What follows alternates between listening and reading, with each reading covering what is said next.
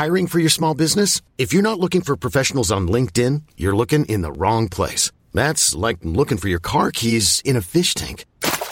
LinkedIn helps you hire professionals you can't find anywhere else, even those who aren't actively searching for a new job but might be open to the perfect role. In a given month, over 70% of LinkedIn users don't even visit other leading job sites. So start looking in the right place. With LinkedIn, you can hire professionals like a professional. Post your free job on linkedin.com/achieve today.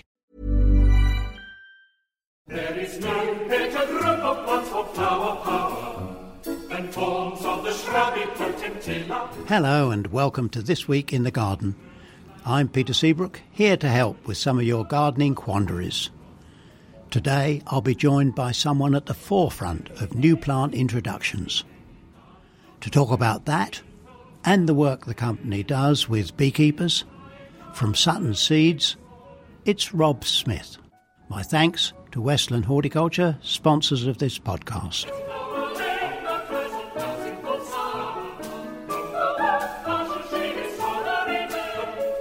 We should expect rough winds in March, and certainly we had some this week. Like many people, no doubt, I had a fence panel blow down and need to do some quick repairs, otherwise I'll have the whole lot down.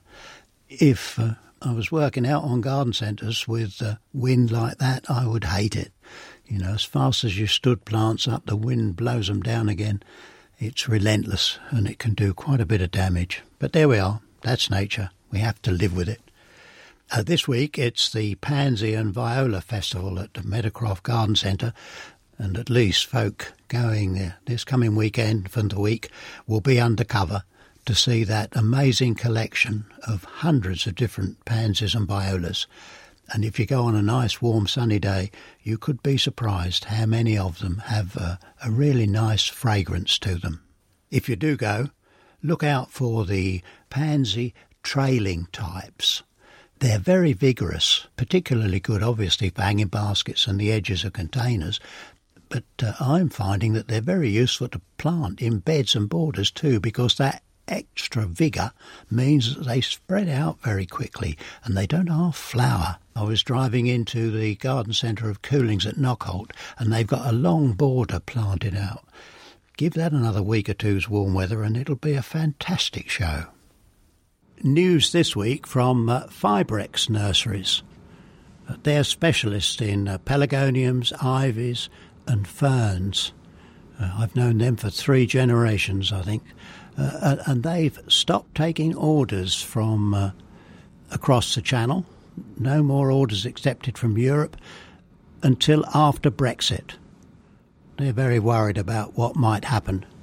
If we do get a clean Brexit, then the chances are that nurserymen sending plants from here to Europe will have to pay for a plant health inspection. That'll cost about £70, I think, and a lab certificate just to make sure everything's clean and healthy. And Fibrex are certainly taking it gently. They say also that there's a tremendous lot of orders going out in March, and really if in early April, along with that heavy workload, they've got additional paperwork to do, could cause them some confusion. If garden clubs and societies too are looking for speakers, as they often are, perhaps they should try Howard Drury. I met him last week. He offers a whole load of topics, including celebrity gardeners, people like Percy Thrower, and he worked alongside Cyril Fletcher in the Midlands for some years. So don't forget Howard Drury. I think you'd have an entertaining evening listening to him. Amongst the new products launched to us last week, Forest have introduced what they call a Victorian walk-around greenhouse. It's just a very small greenhouse, from memory about 6 foot square, but there's doors in all 4 sides and you work from the outside. Now, you know what it is. You put up a small greenhouse, most about 6 by 8, and you put a path down the middle, and of course it takes at least a third of the floor space to grow things.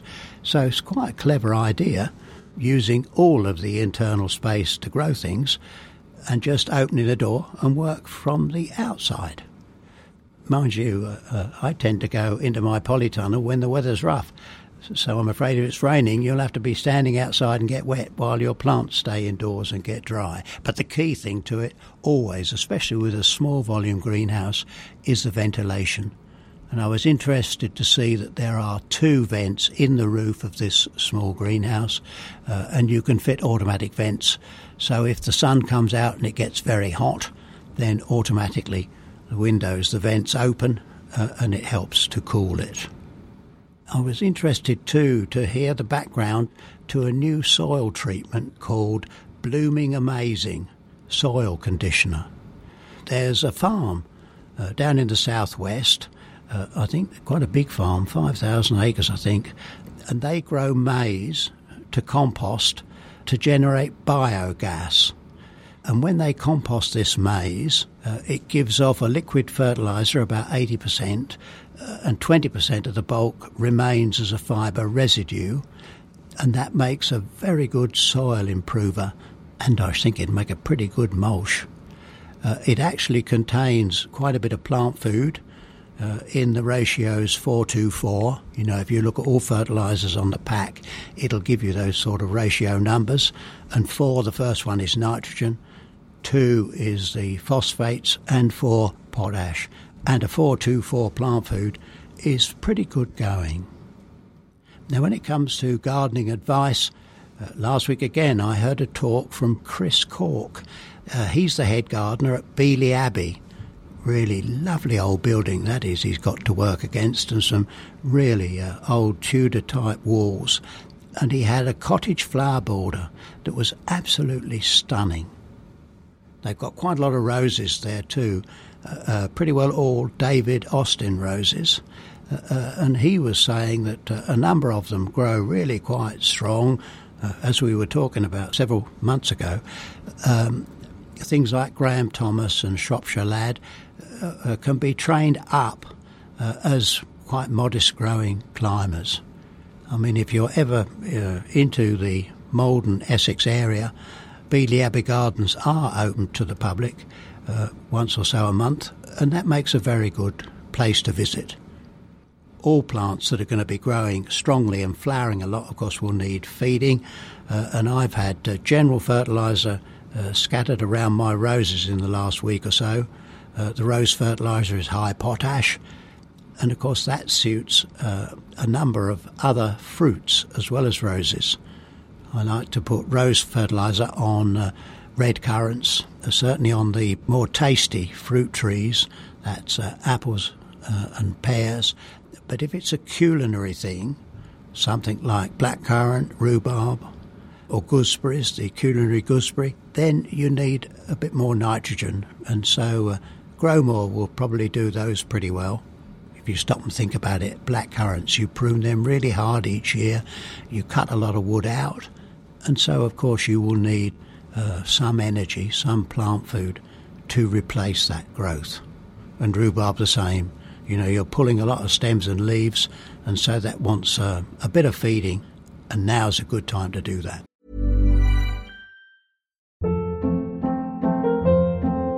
Hold up. What was that? Boring. No flavor. That was as bad as those leftovers you ate all week. Keke Palmer here, and it's time to say hello to something fresh and guilt-free. Hello Fresh. Jazz up dinner with pecan-crusted chicken or garlic butter shrimp scampi. Now that's music to my mouth. Hello Fresh. Let's get this dinner party started. Discover all the delicious possibilities at HelloFresh.com.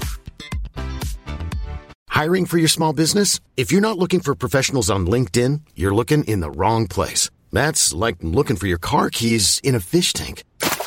LinkedIn helps you hire professionals you can't find anywhere else, even those who aren't actively searching for a new job but might be open to the perfect role. In a given month, over 70% of LinkedIn users don't even visit other leading job sites. So start looking in the right place. With LinkedIn, you can hire professionals like a professional. Post your free job on linkedin.com/achieve today.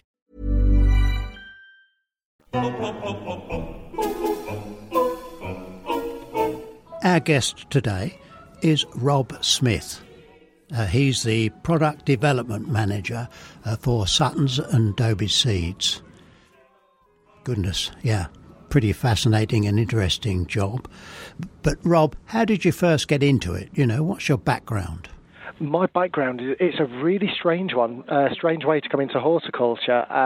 Basically, I've been a really keen gardener for many, many years. Started off with my granddad on his allotment when I was about 3 years old, growing all his stuff and growing things of my own as well. Been very keen as a gardener all the way through my life, and then in 2015 entered a program called the Big Allotment Challenge on BBC Two. And basically, I got whittled down from, I think it was about 5,000 people that entered, to the contestants that went on the TV and eventually won the programme. I should have remembered and known that, shouldn't I? Watched all the programmes. It was a while ago now, yeah. Yeah, but I should still have remembered it. A beautiful walled garden, wasn't it? It was. Maple Durham. It was absolutely stunning, absolutely beautiful place to actually to grow, to be privileged to grow in, yeah. And did you just go there one day a week? I mean, how did you cope with that? No, it was, at the time I used to work for a long-haul airline. I was cabin crew for a long-haul airline for nearly 20 years. So I had quite a few days off at a time between different trips. And basically, I used to go down there on a Friday and Saturday, stay over Friday, Saturday night, and work there on the Sunday as well. So it was 3 days a week for 6 months. We were actually down there growing, preparing and filming. And were the other allotmenteers the same then? Did you all do 3-day stints? Yeah, I think the maximum we could do was about 4 days. Otherwise, it became a little bit unfair because I lived in Sheffield, which took me about 3.5 hours to get down there. And one of the other contestants only lived in the next village, so he could cycle over on his bike whenever he wanted. I mean, he needed a handicap. Yeah, exactly. Yeah, he should have gone via Scotland or something like that. Yeah. So the job you've got now really was almost the answer to a prayer or a dream. Yeah, it was. Well, you know what it's like when you garden as a hobby. It's amazing. You love the hobby, and then for the hobby to actually become a job, it is. I count myself as probably one of the luckiest people alive to actually go for something and make a living out of what I absolutely love to do. Well, for most of us, I mean, it's not a job; it's a way of life, isn't it? Exactly. Yeah, that's it. Yeah. Well, now, if we get on to the job itself with Suttons and Dobies, what exciting things have you got for us in the current year? You know, I met you last week and we were talking about delphiniums and peppers and sedums and all kinds of things. So can you run through some of the exciting things you're offering? Yeah, from the plant side of things, like you said, we've got the new Sedum Atlantis, which is a variegated, really pretty little plant. There are things like the Delphinium Cinderella, which is the first year flowering. It's double, almost triple flowered pink Delphinium with a little green bee in the centre. And then there are things like the Isoplexus, the new Isoplexus, I think it's called, is it Belladonna, I think, which is taken from the wild one from the Canaries, but it's actually been domesticated. And most people can be made shorter. Yeah, most people would know that as a sort of foxglove hybrid. Yeah, and it's got that really unique colour to it. So it's like a really bright orange, but the petals, the actual flowers are different to a normal foxglove. So they're a lot more pointed, a lot more striking in the garden. And if I could go back for a minute to the delphinium, is that seed raised? I mean, are you offering seeds or plants? No. That's going to be as plants. I think that was developed in New Zealand, so that's coming in as plants. Now, one of the things that I've worked with Suttons and Dobies with over the years are grafted tender crops. Yeah. Things like tomatoes, cucumbers, aubergines. And there's no question in my mind whether you're growing in a greenhouse or outside. The grafted plant is a much better garden plant. Yeah, you look at the two together if you ever compare them, and the difference is just striking straight away from it being a young seedling.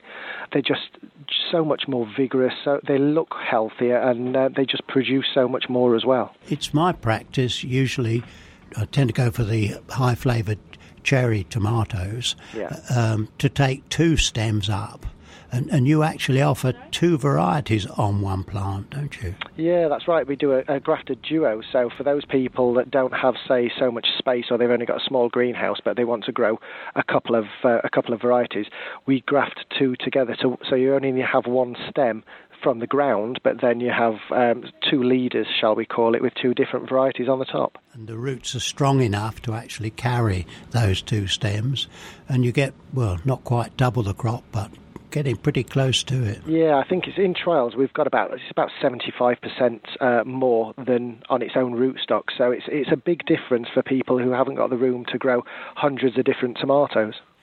And the rootstocks will have quite a bit of disease resistance, won't they? Yeah, we change our rootstocks quite regularly because, as you'll know, if people grow in the same soil in the border of their greenhouse, pests and diseases can really build up, especially with tomatoes, and the yield can go down year on year. So by us changing the rootstock, it doesn't let that pest or disease get a hold on the plant. So if you grow the same variety, your favourite variety, every single year, you know, at least with a grafted plant, that they're still going to crop, they're still going to perform, and they won't be affected by the diseases or the pests.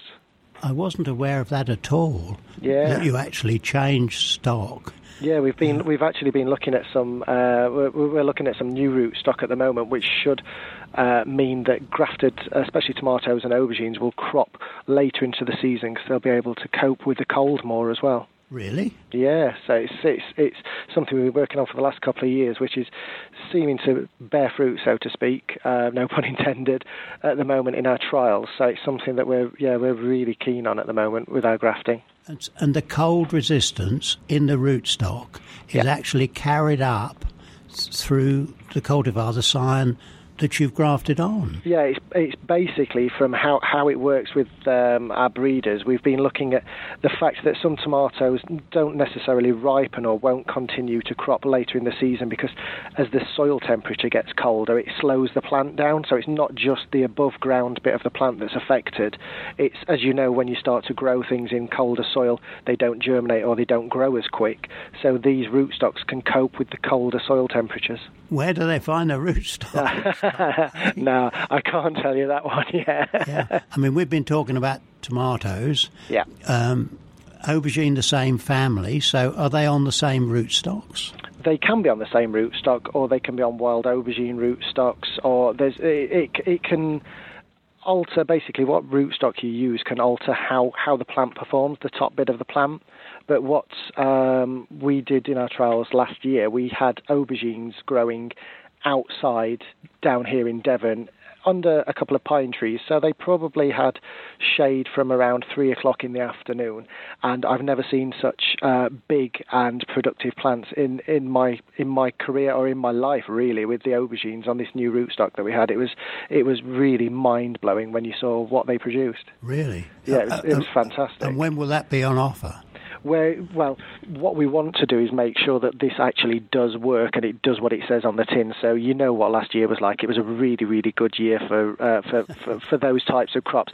So we don't want to alter the figures by saying, yes, they do work. We want, hopefully, an average year this year, just to make sure the rootstocks do it again, so we can actually say and prove with photos this rootstock actually does perform. Yeah, it was in my mind that certainly last summer suited aubergines well and all the hot summer tropical crops. Yeah, that's why we don't want to launch this straight away, just in case it doesn't do what it does. But for the last 2 years, it's really, really worked. Now, moving on to cucumbers and grafted cucumbers, one of the old traditional practices when your cucumbers became a little tired, well into the summer, we would earth them up. Yeah. But of course, with grafted plants, that would be a disaster. Yeah, if you earth one of those, you may get a courgette coming from the rootstock as well. So, oh, really? Yeah, we don't necessarily just use actual cucumber rootstock for them. There are different ones that you can use, so it doesn't, just because you're growing a cucumber doesn't mean that the rootstock would be cucumber, or if you're growing a melon might not necessarily be a melon rootstock that we're using for the actual vigour. So it changes as they develop them. The rootstocks are leaps and bounds ahead of what they used to be. They're constantly changing, mainly because they're used for commercial purposes as the forefront of this. That's why when Sutton's introduced the grafted veg a few years ago, it all came from the commercial aspect of the horticultural side, just because they cropped so well. And we thought, well, why, if it works for commercial growers, can we not offer this to a home grower? Yeah.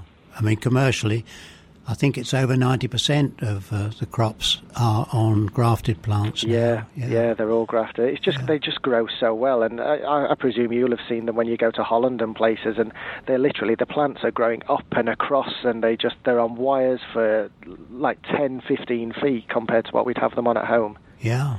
Well, we've got 2 or 3 really big producers here too. Yeah. You know, in Kent and just up the road from me in Suffolk, we have 2 really enormous tomato nurseries. I think one of them's almost double production in the last 2 years. Crikey, yeah. So those things are really on the move. In amongst the new plants, we slipped through sweet peas, which are a very popular cut flower for me. Yeah. You have a new sweet pea, don't you? Yeah, we do. This was one that we've been working for a couple of years on with one of our breeders, and basically it's sold as a ground cover, or should we call it a carpet type sweet pea, which basically they grow to about 4 feet. Should we say high or long, but they don't produce many tendrils, so they don't actually climb like a normal sweet pea. So if you just leave it on the ground, it will crawl for about 120 centimetres or 4 feet. But because of the habit of the plant, the leaves stay very close to the floor, but it actually throws up the flowers, so it almost looks like a bluebell would. So that's why we've called it the bluebell carpet. Well, somebody's coined a really good name there. I did see these several years ago. I think I saw 4 colours, but they were greenhouse grown. Yeah. And they were, I mean, just almost like a bed, an eiderdown of flower. Yeah, it's an amazing sight, isn't it? When you see them all, and you just at first glance, if you're far enough away, you could actually think, with the colour and the actual habit of them, that you were going towards bluebells. But then suddenly you get this really heavy waft of the sweet pea scent as well. So it's almost like a 2-in-1 for that one. Yeah. Be great for banks, wouldn't it? You know. Yeah, it'd be lovely. Yeah, keep it watered well enough in the summer, and you'll have lots and lots of flowers on a bank. It'll look absolutely stunning. Now, another development within the Sutton camp is your interest in beekeeping and looking after the apiarist. I mean, does that come into product development, Tom? Yeah, it has. We basically last year launched a new set of products called Pollinators and Predators. So these were seeds that were specifically to be grown to encourage different insects into the garden. So if you think we'd done bumblebees, honeybees, lacewings, ladybirds, hoverflies, so things that will eat the pests to help the gardener as well, but will also encourage in the pollinators and the bees at the same time. I hear about a salad leaf which tastes like roast beef. Now, what's that all about? That sounds like a bit of catalogue blurb, that does. No, do you know what? It's absolutely bizarre. It's actually a tree. I think it is bizarre. Rob. It's a tree. It's a Tunis sinensis, so it's a Chinese mahogany. But if you grow it as a young seedling and grow it as like as a small leaf, it does really, really, I promise you, hand on heart, it tastes like beef and onion crisps. It's absolutely bizarre.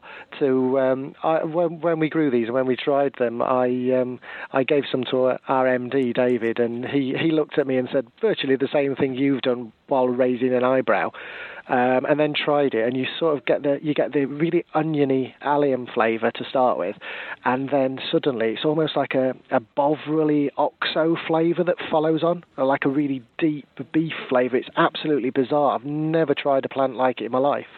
But it's just really strange, but it really works for salads and garnishes and things like that. And then if you want to, you can actually, if you give it a bit of protection over the winter for the first couple of years, you can grow it into a small tree in your garden. What do I do then? I need to get a packet of seed? Yep, get a packet of seed. Just literally sow them. It's only like 1 centimetre, 2 centimetres deep. And once they're off and up, don't harvest them like you would a baby leaf if you want the tree. just leave it to grow. I've got a couple in my unheated greenhouse that have been there all year. They probably grew to about a foot tall last year. They drop all their leaves, and they just look like many other trees, just literally like a little stick in a pot.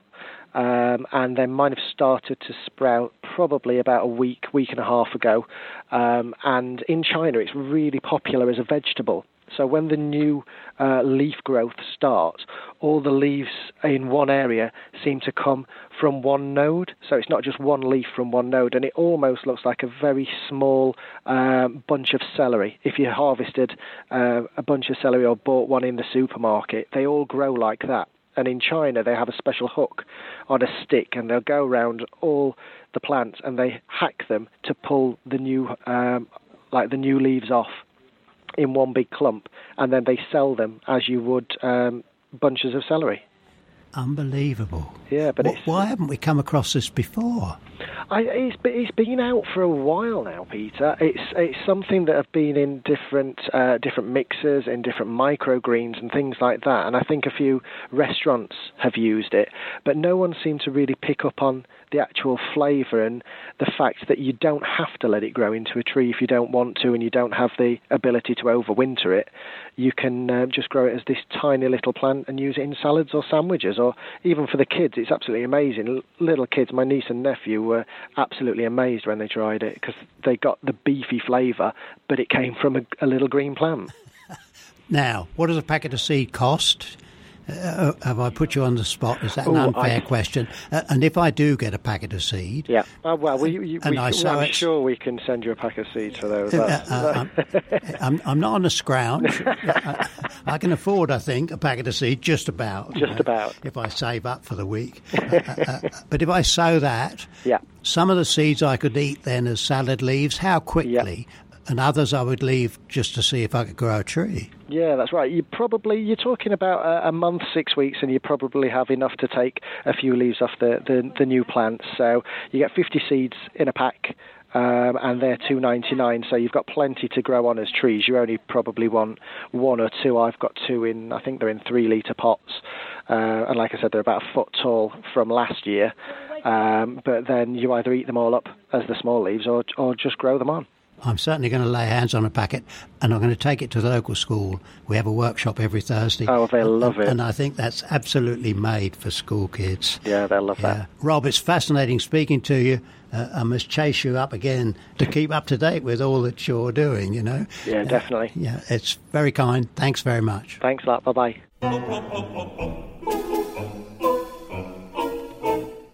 My thought this week was pinned up in a residential home.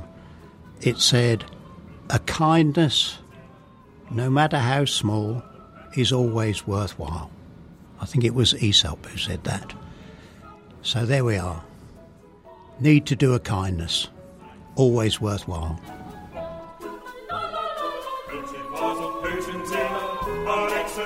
My thanks to Westland Horticulture, sponsors of this podcast, and of course to my producer, Charlie Jones. Enjoy your garden. We'll be back next Thursday.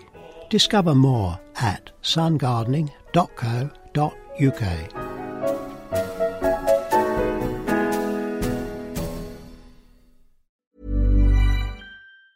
Ever catch yourself eating the same flavorless dinner 3 days in a row? Dreaming of something better? Well, HelloFresh is your guilt-free dream come true, baby. It's me, Keke Palmer. Let's wake up those taste buds with hot, juicy pecan-crusted chicken or garlic butter shrimp scampi. Hello Fresh. Stop dreaming of all the delicious possibilities and dig in at HelloFresh.com. Let's get this dinner party started.